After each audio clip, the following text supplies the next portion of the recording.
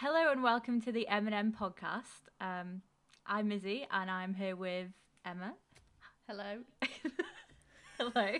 So this week's topic, we're going to be talking a bit about how crap everything is and the simple pleasures in life to make things less shit all the time. Yeah.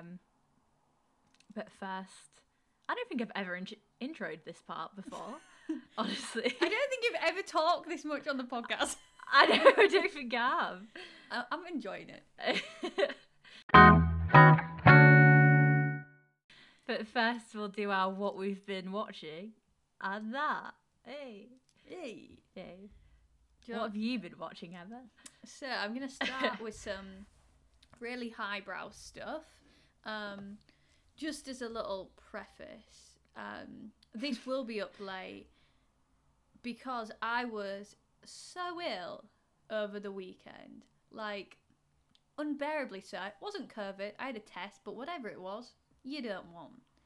And while I was ill, I went for some basically children's films. So what I watched was both Hotel Transylvania 1 and 2, and I can confirm they're a lot of fun.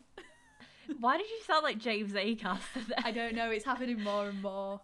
I can see it in your eyes that you can see that that's what I was going to say. That's really weird. Yeah, he's like the spirit animal of spirit animals, isn't he? Yeah. But yeah, they are just like proper fun, like good kids film, funny, kind of has a backbone of like acceptance and possibly diversity under the guise, is that the word? Yeah. Of monsters and humans. But yeah, just simple fun. And the sequel's equally as good, just like funny monster shenanigans. I think it works actually well because it's got quite a good cast for the voice actors. Like Adam Sandler is Dracula. And then like all his people who are usually in his films are the other monsters. And then Selena Gomez. His people. Yeah, do you know what I mean? That there's always Yeah. people who are in his films, like their little rat pack, as it were. And then Selena Gomez is his Dracula daughter, Mavis. And then there's like a backpacker, basically. Basically, it's Hotel Transylvania, so they're all monsters and they live in a hotel and they haven't had humans there for hundreds of years. And then this backpacker turns up because he's lost, and the backpacker is Andy Samberg. Who you love. Who I do love, yes. Yeah, just I really can't talk deeply about the films because there doesn't go, like, there isn't a huge, deep meaning behind them all. They're just like fun kids films, but all on Netflix. Would watch again. Really liked it. I liked being in that world. Felt inclusive and calming. Which is what you need when you're ill. Yeah, I feel like sometimes some films really create a whole universe and world within them that you want to get into, like Harry Potter. God, yes. Yeah, exactly. I was discussing this, I don't know who with, family member, and I said, do you know one of the saddest things? Vague family member. Vague family member. One of the biggest tragedies of having to live is that at some point you have to accept that actually, and this is really tough to say. You okay? That Hogwarts isn't a real place. And you will never go to Hogwarts and be a wizard or a witch. And that is just really tragic. The pits in it. They shouldn't have built a world like that and then said, no, you can't go. You will forever be a muggle. Like, yeah. That wrecks inside. Tears me to pieces. Anyway, the moral of the story is it was a nice world to escape into while I was dead inside, while I was sick. What have you been watching, Mizzy?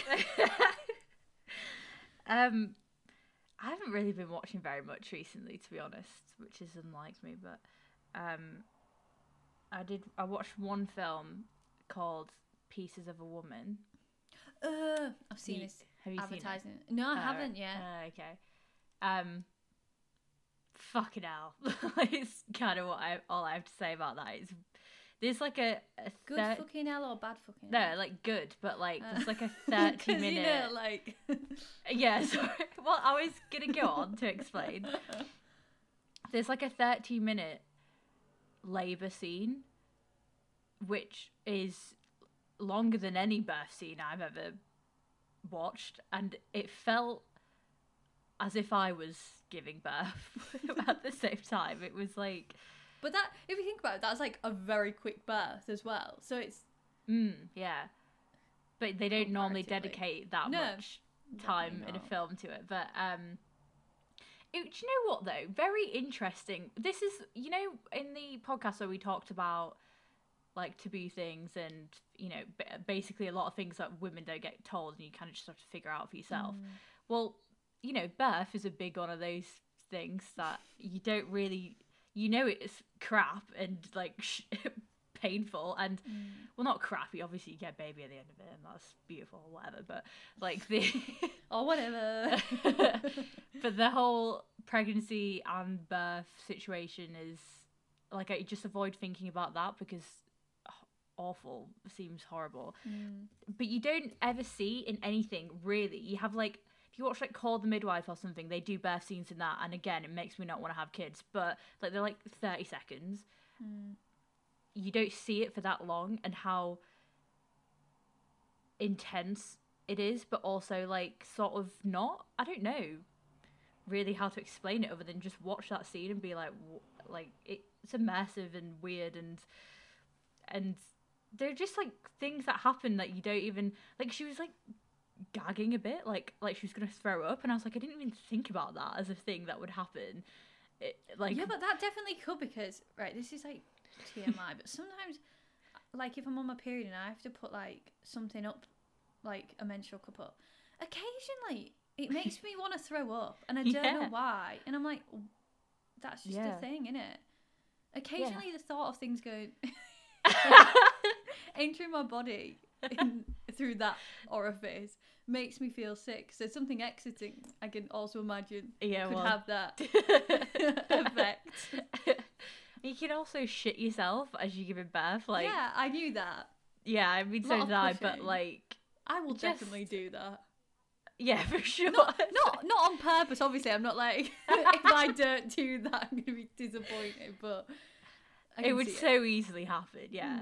Yeah, for sure. I have so much fibre in my diet. But it was good to be able to see, like, to have that on film and sort of, I also, it made me feel weirdly emotional at the same time, like, in a way that I'd never really had such a sudden reaction to something in a film where I just all of a sudden was like, when I say obviously I don't mean it felt like I was giving birth, but it somehow triggered some emotions in me, as if like it really got to the part of like what I imagine it would have been like if that was me, kind of thing. Yeah. Which is but yeah, it was a really good film, and Vanessa Kirby, and it was really, really, really, really good. I loved her as Margaret. Yeah. Who didn't, honestly? Yeah. Yeah. So, yeah, I'd recommend watching that, but it's intense. Also, though, there is... Nah, actually, I'm not going to say it. I don't want to spoil it. I'm not going to... It'd be quite interesting to watch that with, like... I don't know what really happens in any of the film, but with, like, my mum, to see if she's like, that's not what birth is like, or that is what birth is like. Yeah, true. What's the rest of the film about, briefly, apart from the birth? This isn't a spoiler because it's kind of... It happens at the beginning, and it's, like... Well, it's widely talked about, this is what the film is about, but it's about the baby dies, and it's like about that, so like the grief of it, and like what preparing for a life for that long amount of time that you're pregnant for, where you think that there's obviously going to be a baby at the end of it, and then having to like deal with sorry, the fact that it's like it isn't there, and Yeah. you have to cope with that loss, and yeah. That sounds really good, actually. Do you know, on the back of that, like how when we're talking about taboo and stuff, I realised more and more there is media and fictional storytelling coming about like things like this to do with motherhood. What? Am I okay? Motherhood. In terms of like grief that can come with it, like in that sort of stuff, but then also like a lot more things about miscarriages and also like struggles with fertility and stuff, because I didn't realise, I think I learnt a lot of this from listening to the Hyla, because like Pandora had a baby. I didn't realise how usual and normal it was for people to really struggle with conception and fertility and stuff like that, and like stuff like this afterwards. And it's quite, well, it's good this telling stories of that, because it's obviously a normal thing, but like as we said with taboo, it's not talked about. So I hadn't even realised that was a thing, because I think a lot of, and this is, I have no idea about getting pregnant or anything, that I'm not at that stage in my life, obviously, and I'm talking very what's the word, like theoretically about this, but I think a lot of people maybe struggle getting pregnant and think they're the weird one, whatever, but obviously the more you hear about it, that's common. Just so not the case, and it's just the less stigma around it is the better, obviously. Well, you kind of just have this idea as well that it's an automatic thing, that's just part of life, is that you have children. So the fact that you might not be able to, or you might struggle with it, kind of no fault of your own, just the way that your body is sort of like a betrayal of what you're taught throughout the whole of your life. There's that thing with Meghan Markle recently where she did an op-ed about having a miscarriage.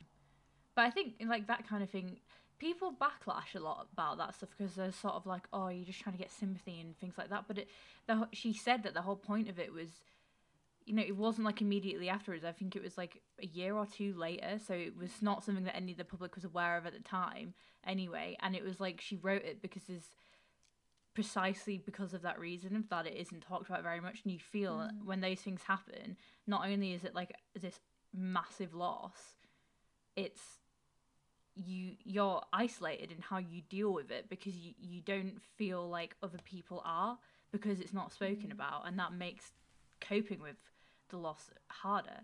That's another interesting thing about the film, actually, was about obviously the way that a mum and a dad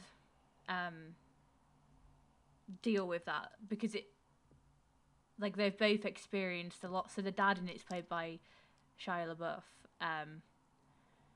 Honestly, yeah, I know.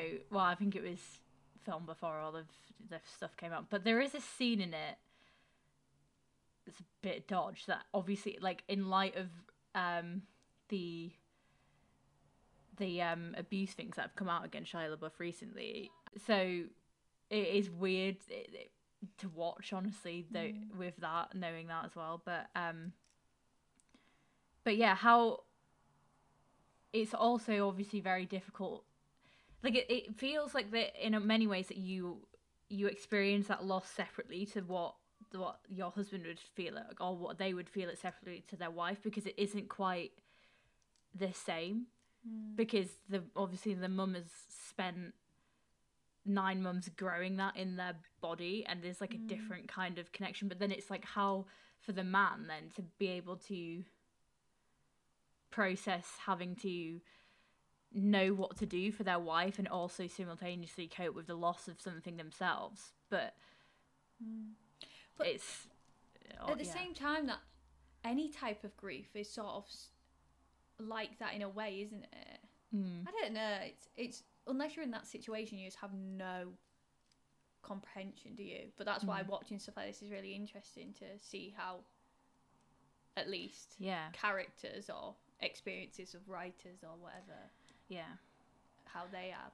I liked that sort of overall. The plot line is basically about, they have a home birth, and so they have a midwife who comes in, and so there's a court trial against this midwife about whether it was her fault. And I think, like, ultimately, you often in those things you always try and find somebody to blame, like, and obviously it's a complex thing, but the message of the overall film, I think, was that you always like blaming somebody, like pushing away that those feelings onto something else as if that will resolve it, is not going to solve the loss that you have lost, kind of thing. Like it's. Do you not think that's weird? Actually, in not just grief, but in so many things, we're sort of like taught to deflect it onto someone else being the cause of something, and in every situation there was someone who's inherently bad. But really, it's like sometimes you've got to have a grievance with yourself. Yeah. And I'm not saying it's like the mother's fault that the baby died, obviously not. But no, sometimes but you can't blame anyone, and it's like you have to somehow find situations closure in something that feels open-ended, because that's like as is life. Yeah, a lot of situations are faultless. Like, there is no reason or rhyme for it happening. Like, it just does. And that, I suppose, I mean, this might sound a bit hippy-dippy kind of thing, but that whole thing about like energy and passing it around kind of thing, and like if you're deflecting all of your negative energy onto somebody else, then I think you're just making your own life bitter and resentful, and really you're not deflecting it, you're building it up within yourself. It doesn't push it, doesn't get rid of it if you can't deal with it, kind of thing. Which is actually sort of a bit about what I want to talk about in the main topic. So some tea from Mizzy there. I'll go on a different route with my next one. Not serious as ever, but a film that I will perhaps, and this may cause hot debate over the world and our universe, the greatest film of all time. And I strongly believe this is Hot Fuzz. We watched it the other night, and every time it leaves me shooketh. I do have one grievance. There is literally zero cultural diversity in it, which is a shame to see. It is partly set in a rural English town. That makes sense, honestly. Which is, I think we can attest, is pretty much the climate of most rural towns. However, it's a bit like, come on. I feel like I'm talking about like no one have ever seen it. Everyone's seen it. But Simon Pegg, Edgar Wright film. And this is my one thing that I always hammer on about when I'm watching films, comedy films especially. All the best comedies aren't filmed as comedies. They are filmed like another sort of film. So like Hot Fuzz is filmed as an action film, like a thriller suspense, and that is why it's such a good comedy, because it subverts the genre, so it will use things that you already know and twist them for comic effect. Ideal. The film is okay, right, this is as well. Me and my dad watched The Tourist with Angelina Jolie and Johnny Depp the other night. Terrible film. Don't watch it. There's a plot twist at the end. I'm saying that in quotation marks because the plot twist was built up with there was like one bit of foreshadowing, but really it wasn't. Someone had just decided that at the end and had nothing to back it up with. However, Hot Fuzz is littered with foreshadowing for the end, which the first time you don't see. The more you watch it, the more you're like, how couldn't I have seen it? So cleverly written. I love it. And it's just so bloody funny. Well, interesting what you're saying about the whole comedy thing, actually, because I just read an NME article with Simon Bird, who plays Will in The Inbetweeners. Yes. And he's the director of Days of the Bagnalled Summer. But he is talking about how, obviously, for all four of those the actors in The Inbetweeners, it's been very difficult for them to escape this role and image of them.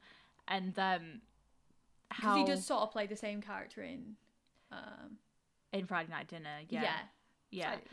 But then he was like, well, he was like, surprisingly, there isn't actually that much comedy being made in Britain, like not as much as we kind of think there is. And then when you have that, like, as recently I've been thinking about this, and like I felt like when I was a teenager there was a lot of things I used to watch, but then actually it's probably American stuff as well. Now that I'm thinking about it.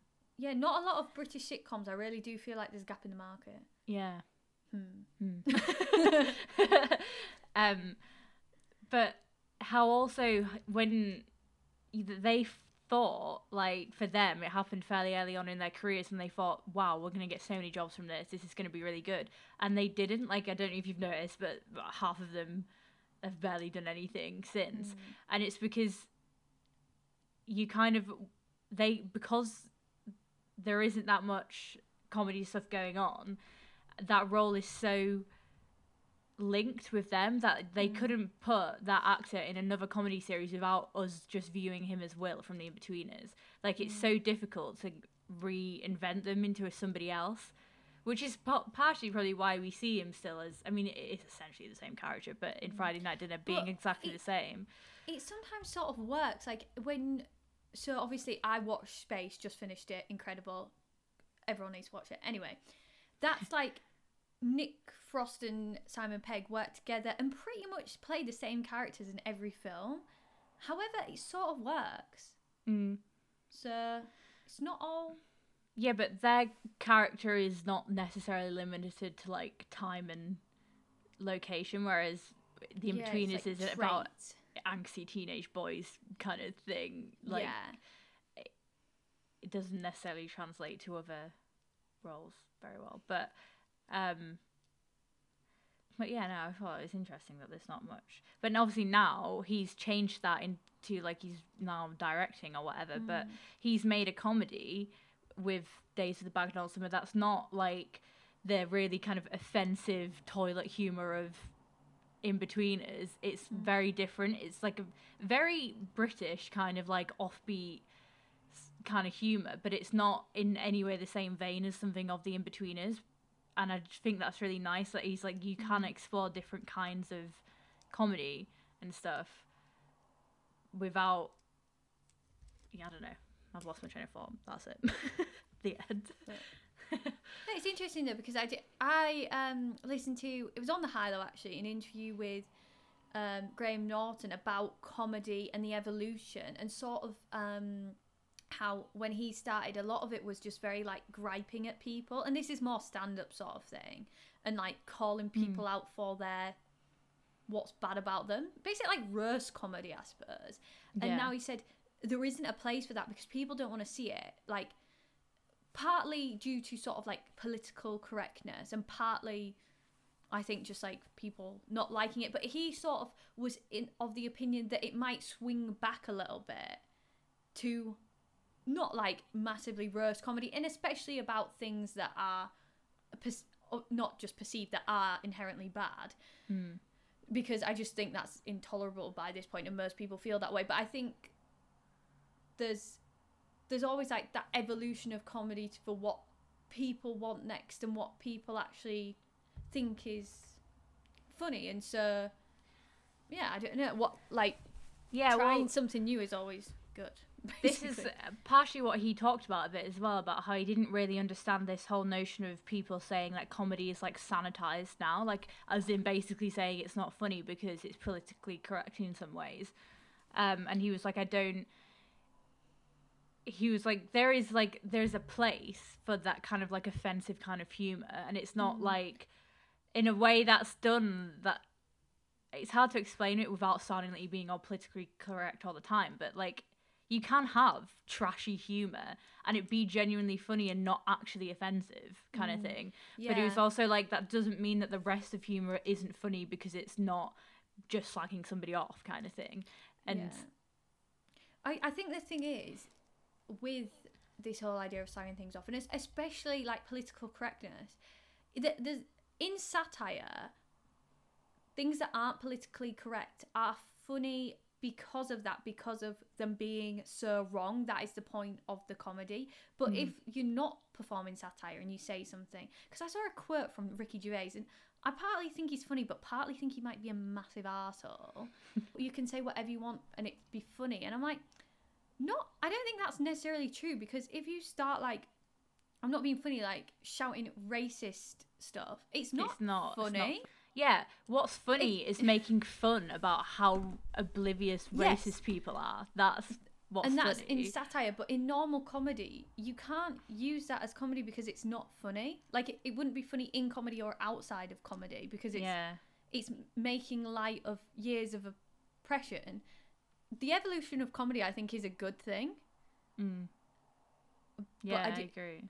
And I do think there is issues with political correctness to a degree, but not with things that are inherently bad, and I don't think they are funny. And I think most people feel that way. I think you can't say you believe in something or agree with something and then laugh about something that actually is mean. And that is different to satire, 100%. Yeah. I agree. That's a T. Okay, I've got one last thing then to share with you. Okay. And it is hella good. I'm nearly finished. I started watching Euphoria. I want to watch it. It is phenomenal. Like, aesthetically, a dream. That it's like, it's not really obvious, but there is like this colour palette the whole way through, and like the dreamy feel. Like, you know, have you seen the makeup and stuff people do with it and the glitter and stuff? No. They sort of wear that a lot, and then they've got this sort of like 90s kind of vibe going on. But the thing that got me the most about it was that what I've really enjoyed is the plot. It's all very like interlinked, and I wasn't expecting that, and it was that very much like, you know, a bit of the story, then they reveal a bit more, and you're like, excuse me, what? They know that person, and that person knows that person, and it's that sort of thing that I've really like enjoyed about it.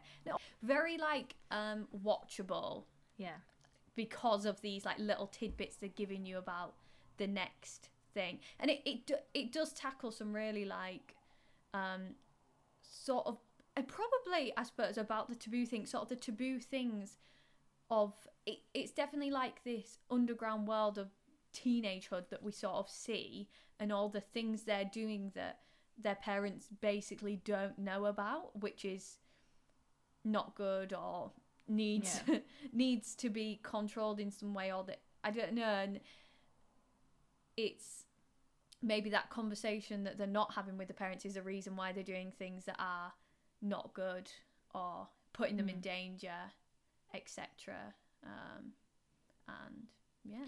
well, the creator of Euphoria is called Sam Levinson, I think. He's just made that film called Malcolm and Marie with Zendaya and Zendaya is amazing, by the way. Like, she won that Emmy for a reason. I've actually cried a lot of times watching it from her. Anyway, sorry. Well, this film, Malcolm and Marie, looks fucking incredible, and I can't wait. Like, I've watched the trailer over and over and over, because there's that Alabama Shake song at the beginning, and it's in black and white, and it just looks like everything about it. I'm like, I can't wait for this. I really want to watch it in a cinema. I can't wait to go back to the cinema. God. Yeah, so it's just a little fangirl thing. Yes, very exciting. It's really exciting to see the sort of TV that is being made now, and it's being recognised in like mainstream stuff, because I don't think even 5 years ago something like that would have won anything, or it would have been a bit of like an underground thing, because there are parts of it that are quote unquote explicit, but that is because that's what actually goes on. So if you're going to tell those stories, don't sugarcoat it or glamorize it, especially. Like, it is done in a sort of not glamorized, that's not, but like artistic way, but it's not glamorizing the bad things that happen at all. Stylistic is the word I was looking for. Yeah. TV is just bossing up. And It's here for interesting because I feel like there was a moment like, what is it, like 2017 or something, with the things like with the Me Too thing, and then like things seemed to have a bit of a shift, and people started to have doubts about whether things would be any good anymore because of, again, the political correctness thing. And Yeah. I've never been more excited about film and TV stuff. Like, Yeah. I think it's. Do you know what? This is very like non-intersectional, and I don't have a wide-reaching view of racism at all. But I've noticed that when I look back on the shows from the past, there just isn't like black actors in there at all. yeah.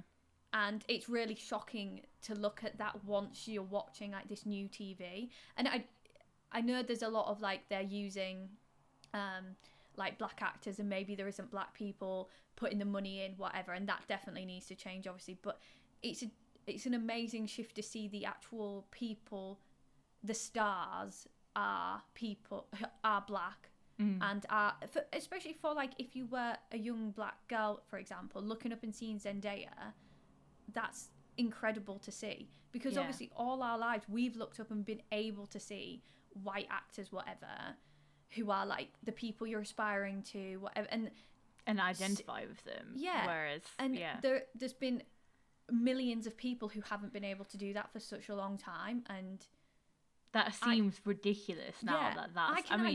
I can't identify with everything Zendaya like is as a black person because I'm not black, but I can identify with her as a woman. You know what I mean? Like, it's not like I'm losing anything from it at all, but the diversity is so important. And also things like Bridgerton and stuff kind of just shows how like this, what they call it, colorblind casting now, like how it makes no difference to the plot. Like, I don't know why anybody would even, why it was ever even considered that it would, honestly. Like, just ridiculous. It really is. Yeah. And even if the fact that you even just like notice that as being a difference, like, it's not like it to me it's seamless. Like, it doesn't, you don't pick it up and think, oh, what, that person is black and they shouldn't be that. Like, you don't. I think the only time I see the difference is when I watch things that are older, and then I go like, why is this film like whitewashed, basically? I'm like, where is the diversity? Like, this is not a reflection of, like, I watched Devil Wears Prada last night, and yes, it's a funny film, whatever, but they're in New York City and everyone's white, and New York City is one of the most diverse cities in the world. Like, that's not a reflection of what it would be. Well, it probably is a reflection of how a fashion magazine would have been in 2007, to be honest, wouldn't it? But at the same time, it becomes more obvious when you look back on stuff like that, and you're like, how were we so ignorant? And like, I'm not saying everything's solved, but it's definitely moving in the right direction. Yeah, 100%. Yeah. Right. Shall we get on to the main topic? Yeah.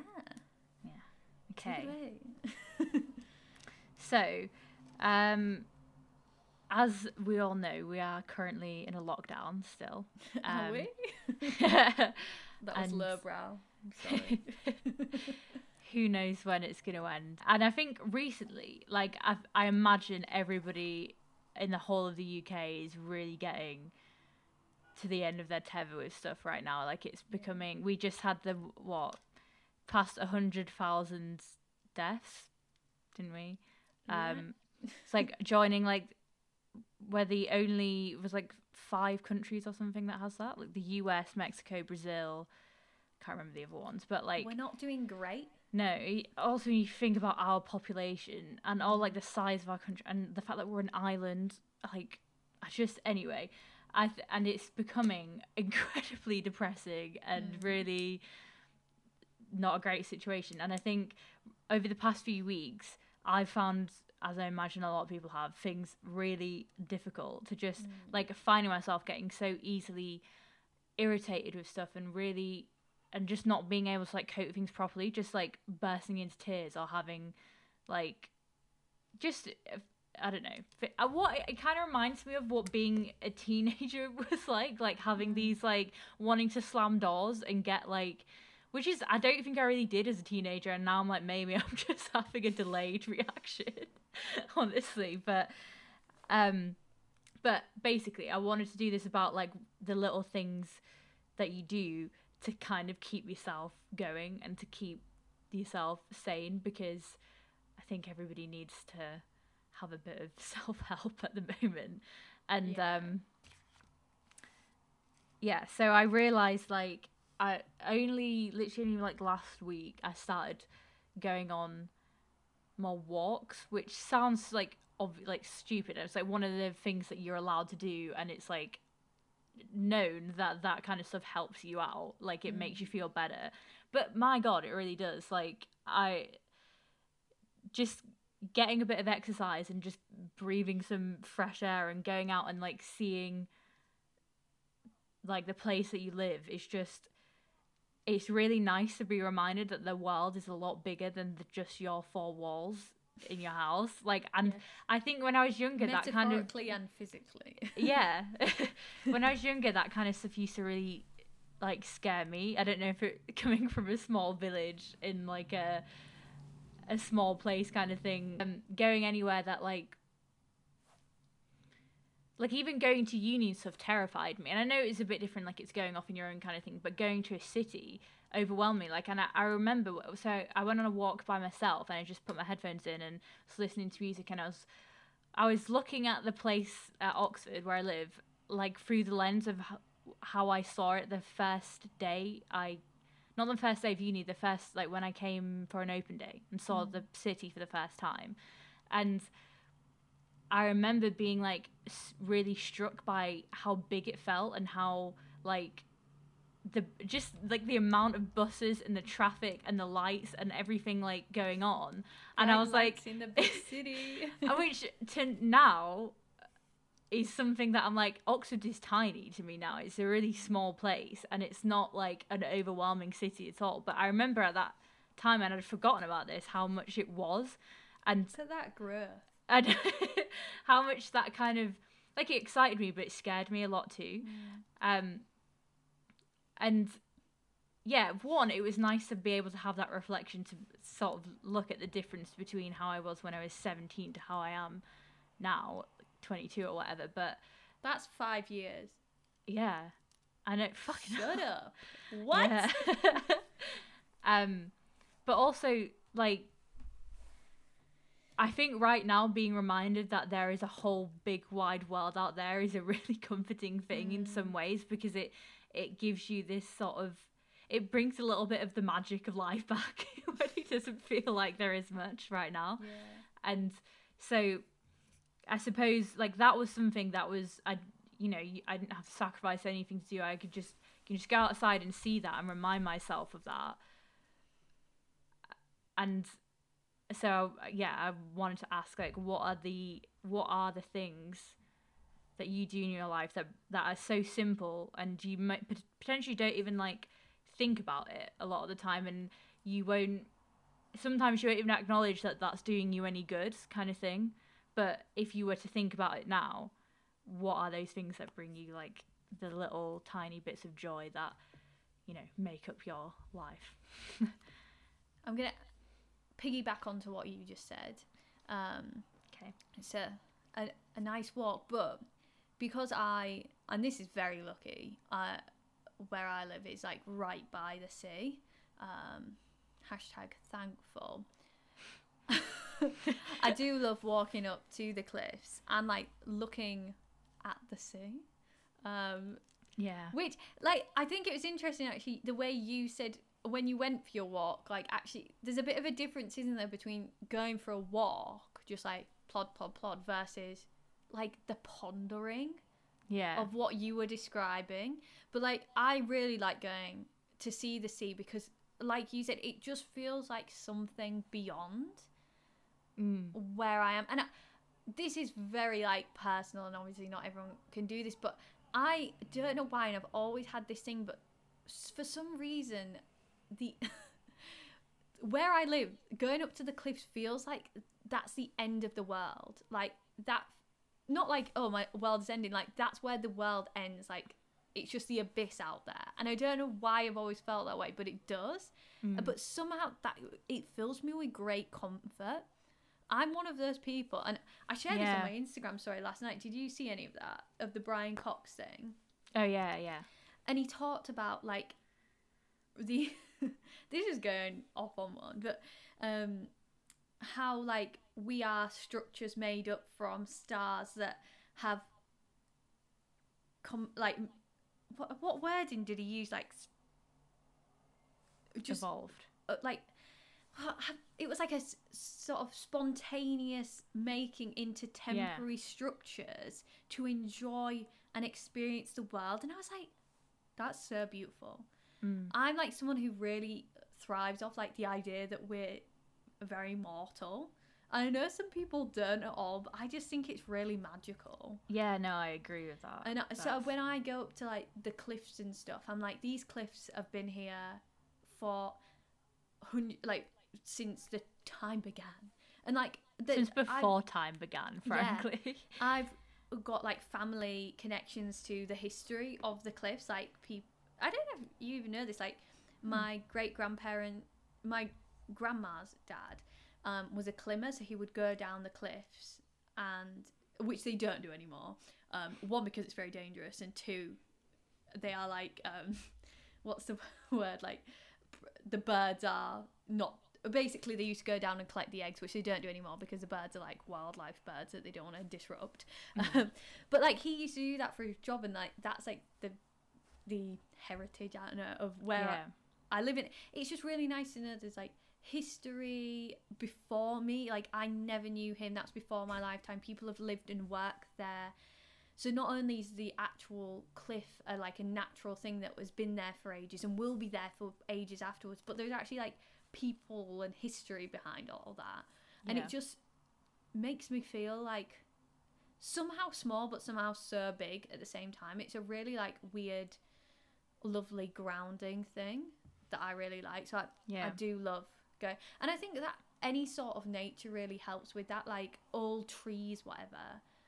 I don't know if it's not science, maybe it is, who knows, but I think any time you're like somewhere that's been there for a long time, that grows and moves and stuff, like the trees do their own thing while we think we're like running the whole world, but the trees have grown for hundreds of years and they do that. And like the birds like chirping with each other, and we think what we've got going on is the best thing. There's a whole other world in like the forest and the on the cliff face, whatever.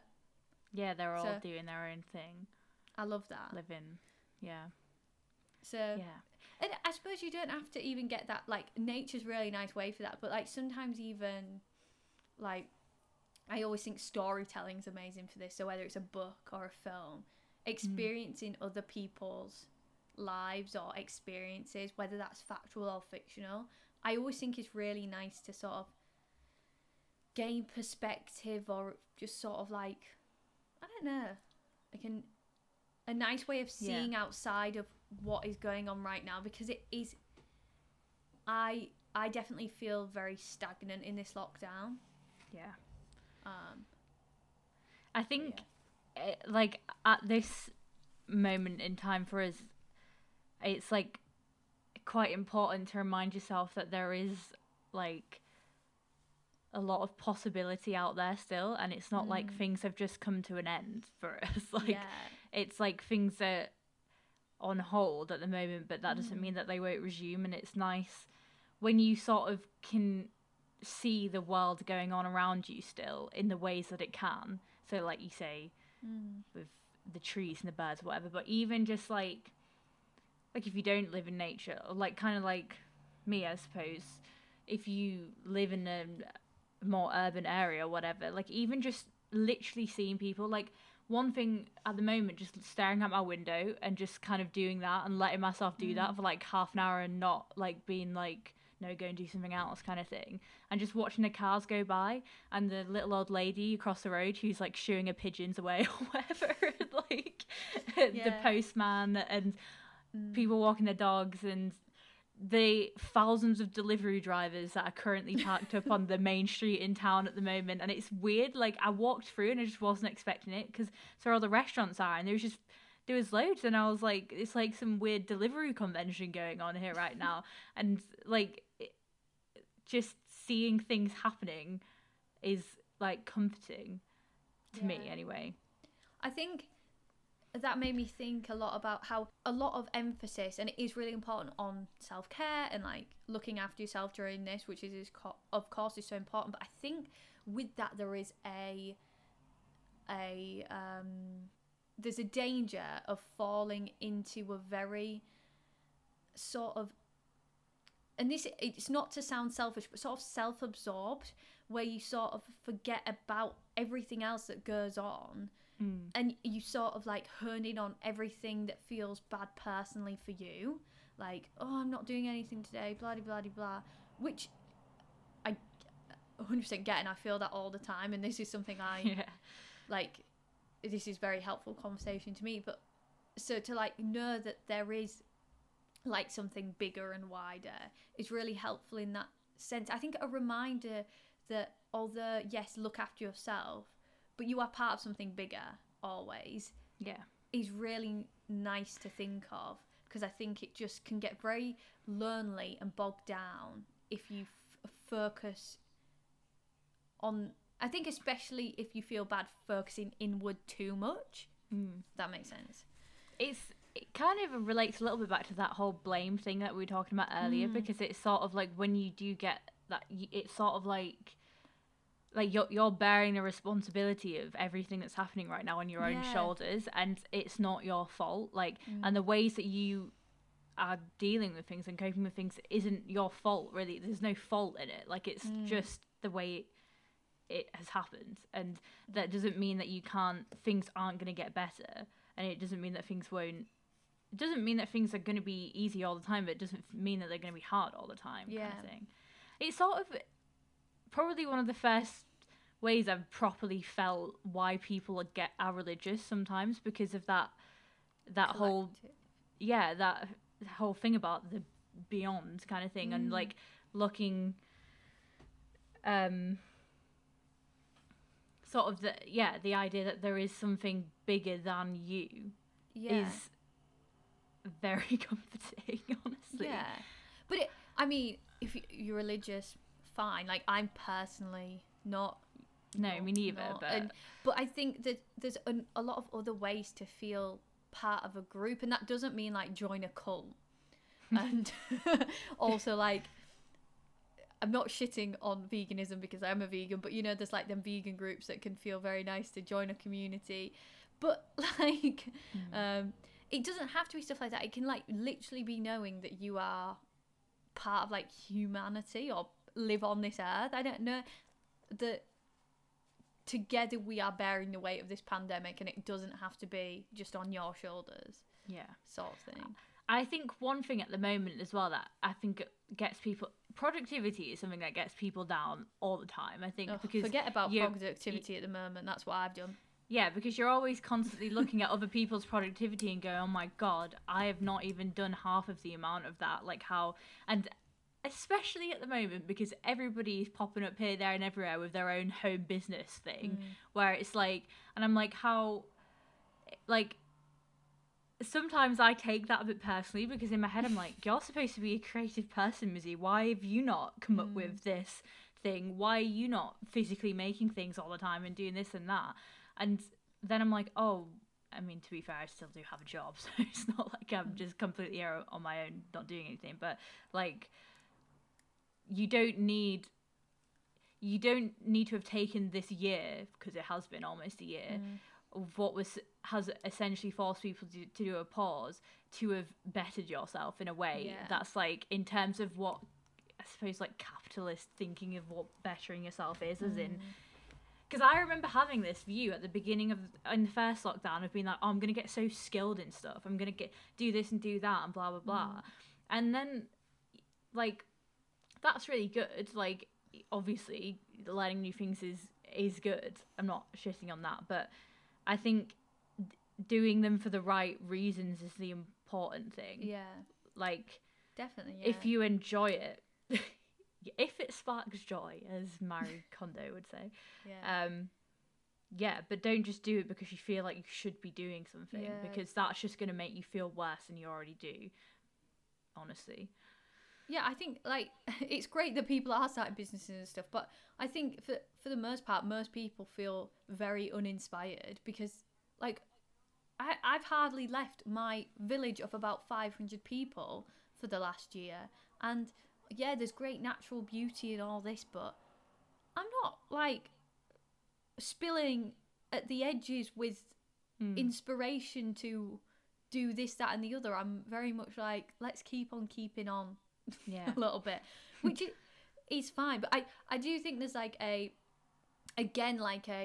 balance to strike, because I've definitely come under the sort of area of lurky giving up, and just like, oh, I'm gonna just like loll about whatever and not do anything, which is nice sometimes. But I think it's a lot about like intuition, I think, with yourself, feeling when you are letting yourself rest versus like wallowing. It is a balance to strike, but I also don't think you need to hold yourself accountable to have come out of this lockdown with anything, or any of the lockdowns, or to be honest, any of life.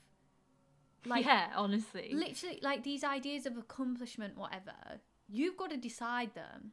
Yeah, and they will break you down. If you think of it like you have to be achieving things all the time, you will have a mental breakdown, honestly, because nobody can cope with that amount of pressure. Yeah. Do you know, I like social media, but I also hate it. The predicament of many. And I saw this thing that was like... That sounds like a book title. It was like a TikTok. It's like, if you are one of these girls, you are like perfection. And it was like someone with a load of crystals and like frolicking in the garden and stuff. And I was like, what? I was like, this is a random person on the internet making this video, voicing their opinion. Why am I like, oh my god, I have not been frolicking in so long? Like, shut up. Like, there is... Everywhere you look on the internet, there will be one person telling you to hustle and get your business going. There'll be one person telling you to go and buy that plane ticket to Hawaii and live your island life. There'll be one person, like, I don't know, there's like a million one things you're supposed to be doing, apparently, and you can't be all of them. Impossible. And also, half the time, you've got to ask yourself, do you even want to be doing those things? Yeah. Because just because somebody else is doing it doesn't mean that you want to, like... You don't have to hold yourself accountable to these random like TikTok videos that you see, or Instagram pictures. The idea of like doing stuff in these lockdowns, or how are you going to use your time in these lockdowns, it's gotta come from you. Like, yes, we all have to earn money, whatever. There are people have things that they have to do. Like, you need to clean your house, you need to go for a shower, you need to go to work if you've still got to go to work, whatever. The rest of the time, it's up to you how you spend it. So, like, what feels good is what you should be doing. So, if making a business that's going to make you millions of pounds feels real good, go on, give it a go. But, like, if spending the afternoon reading a book and then cooking tea feels good, that's also a winner. Yeah. Right, so I have a question for you. What are your little ambitions in this period of time where you can't do your big ambitions? Things that you want to achieve that don't have to be like these big life goal things, but are like make you feel better during this time. Right, okay. So my thing is, and it's sort of part of a bigger thing, because basically... me and my brother have bought a house together, which is a very lucky and exciting position to be in. I keep on forgetting to be like, I'm really excited, because I always want to be like, I'm so aware how like lucky I am to be in this situation. Anyway, very exciting. But the little things that I'm doing that aren't big things is basically like painting and stuff. And it's like a little mission to do like the little redecoration and all this to make it look cute. Yeah, so it sort of is like a big life thing in part, but also like a little project within that, which is nice, because not many people have had like big life things during this time, because it's very limited to what obviously they could be, because, you know, pandemic. But yeah, a little project of every day, like doing something different that adds up to making the house like look good. So like today I was cleaning the freezer out, which was partially disgusting and partially hugely satisfying, and washing down PVC windows, all the big fun stuff. But yeah, I think it's like it's important to have these kind of like mini motivators in your life to be able to like, because you don't really necessarily, especially if you're a person who's at home during this time, like either you're not at work or you are working from home kind of thing, and you don't have like the normal structure and routine of your normal life. It can be like, if you're just getting up and staying in your pajamas and stuff, like that's great. Like that might actually be pretty good. To be honest, I think I quite like that in many ways. But I think you also, after a while, feel a bit like there needs to be something really that makes you get up in the morning. And I think, but it's nice for you, yeah, that you've got this, like, you have like a project, which... Yeah, I think anything that like gives you some sort of momentum though, and it doesn't have to be like quote unquote important. It could be like, I'm gonna use this time to like sort out all the crap in this cupboard. So knowing that you have to do that, and at the end of it, the outcome will be you've got a clean cupboard. It's sort of like nice having these. Yeah, well, rewarding things. Yeah. I did a similar thing recently where after I watched that minimalism documentary, I was like, right, I do need to declutter, get rid of some things. I didn't get rid of a huge amount, but I got rid of enough, or like I've put a bag of stuff, either that's a bag of stuff that I think I can sell and a bag of stuff that I think that should just go in the bin, like there's nothing that's just worthless kind of thing that I don't need. These things I've kept in my life are actually worthless. They didn't to spark me and joy, anyone else. So no, but I mean things like ripped clothes and stuff that like I have clothes that are like holes in that I'm like, in my head I'm like, I will repair those, and I'm like, it's been about 3 years and you haven't done that, so just let it go. But it does make you feel better having those, like feeling like you've made an effort to make your life better, and then your life is better. But also I got this this app, I can't even remember what it's called, like let me just look it up. It's called Fabulous. Ooh. And it's like a self-help care app thing. I've literally only just started it, so I don't know that much about it, but it starts like, it's quite like got nice visuals, like in like video kind of story, like calming vibes kind of thing, and it sort of, it sets you goals to do, and I think down the line it'll let you set your own goals of things you want to do, but it starts out with a thing where it's like, right, the first thing you're going to do is drink a glass of water every morning. And then it goes, it tells you, and it's like, oh, that sounds really simple, and you're probably like, why do I need to do that? That's a stupid goal, blah, blah, blah, and like, why am I setting that as a thing on my phone to do?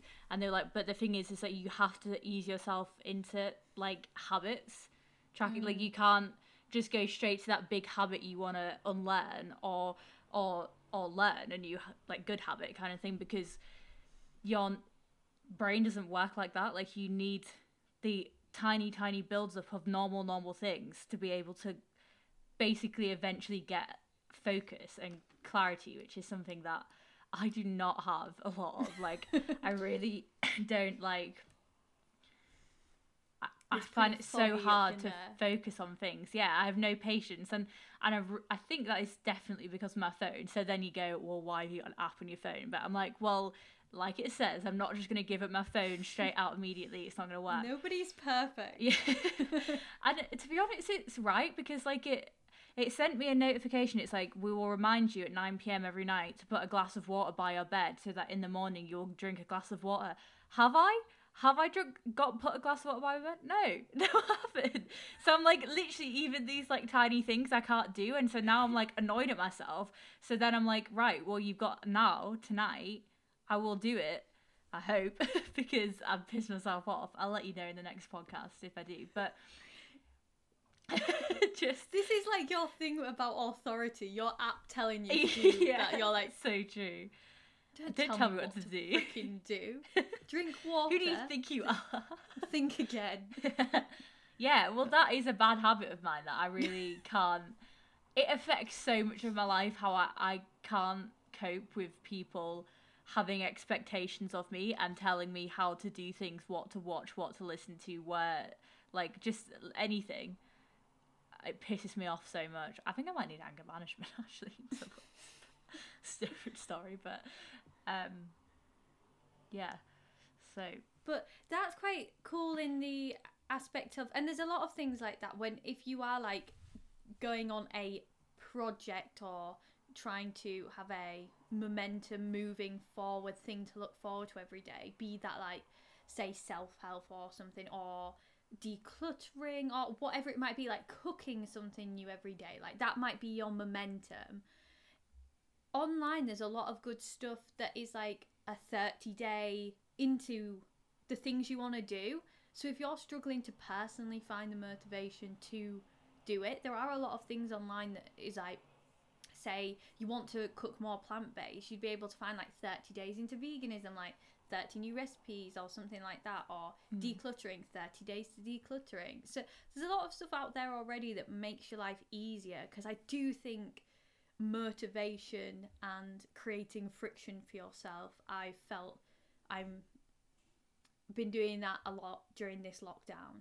Everything's felt a little bit harder, but when you start on this, whatever is motivating you to say get up in the morning or like be a bit excited about, because it's like a project, once you get going with it, it does change everything. You feel more full of beans. I think one thing that I want to say though is that I think that people, you sort of divide your life up into these different like projects and things to look forward to, and I think we all forget all the time that your literal life is a project, like the whole part of it. And going back to the thing we always talk about like romanticizing your life and stuff, but like trying to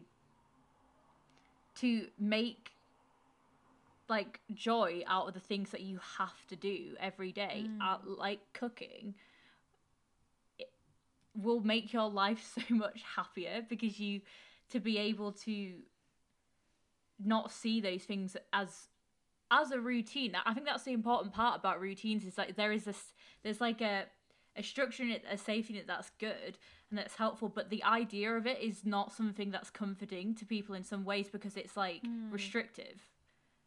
But I think if you need to be able to find the freedoms within the restrictions, I suppose. That's my oh my god, that's so deep. Within this time, find the freedoms within the restrictions. Wow, nice. I like that. I've just self-helped myself. Okay, so our day in the life section. Now I'll share with my fun thing that I've done this week, which I think you'll love, Missy. And it's to do with working out. Why do I love that? Well, gonna subvert your expectations. So why do I keep on telling people I was ill last week? But it like rocked my world. I was so like unable to function. So I just was gradually getting back into working out, and it kept on coming up on my recommended. And I was like, do you know what? I'm gonna have a go. And this YouTuber, she does a lot of really good workout videos. Actually, Mad Fit. And she, has done actually two, and I've only done one, dance workouts to, drumroll, Taylor Swift's new albums. Amazing. So I did the Everlore one, and then she's got a folklore one. And obviously it's like really weird because most songs you think, are these really dancey? But some of them have got a bit of a, dance beat. I don't know if that was the right word, but it was kind of like lurky ballet-esque.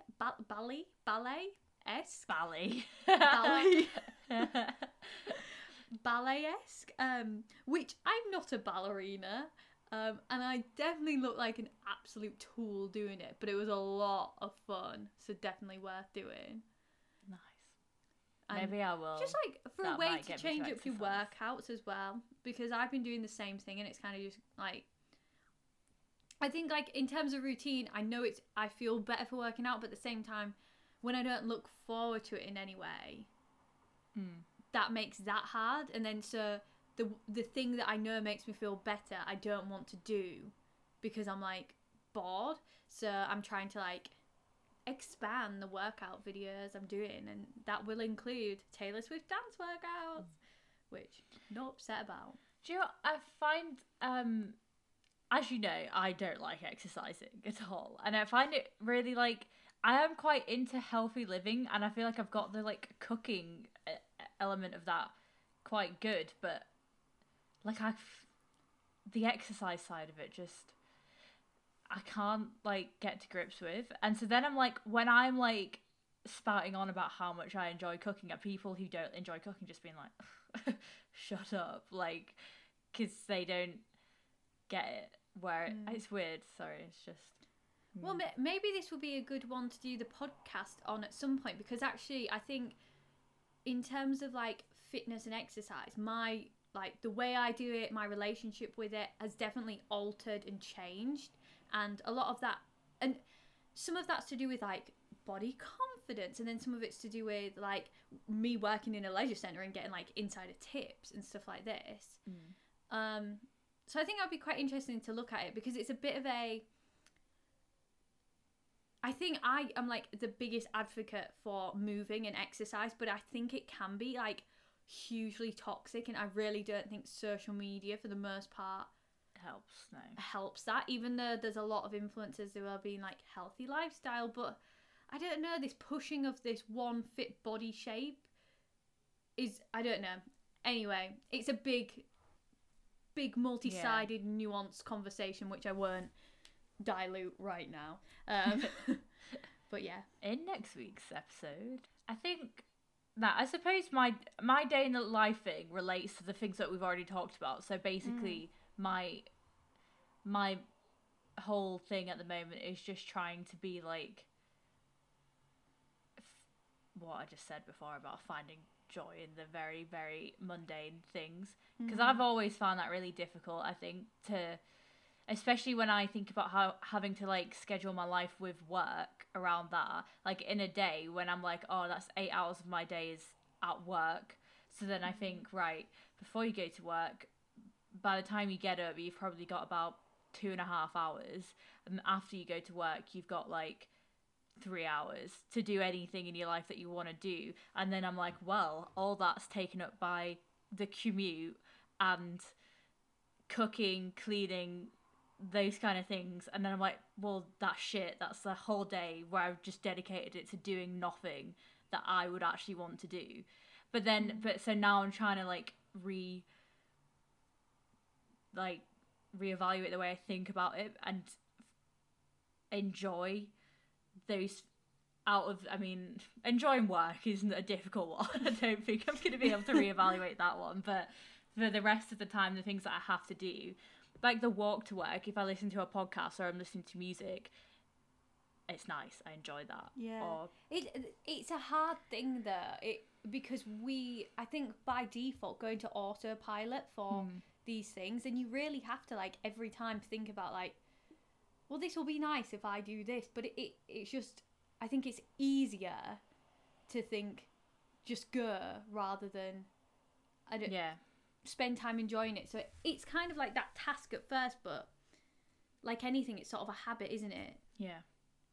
So yeah. Find freedom in your restrictions.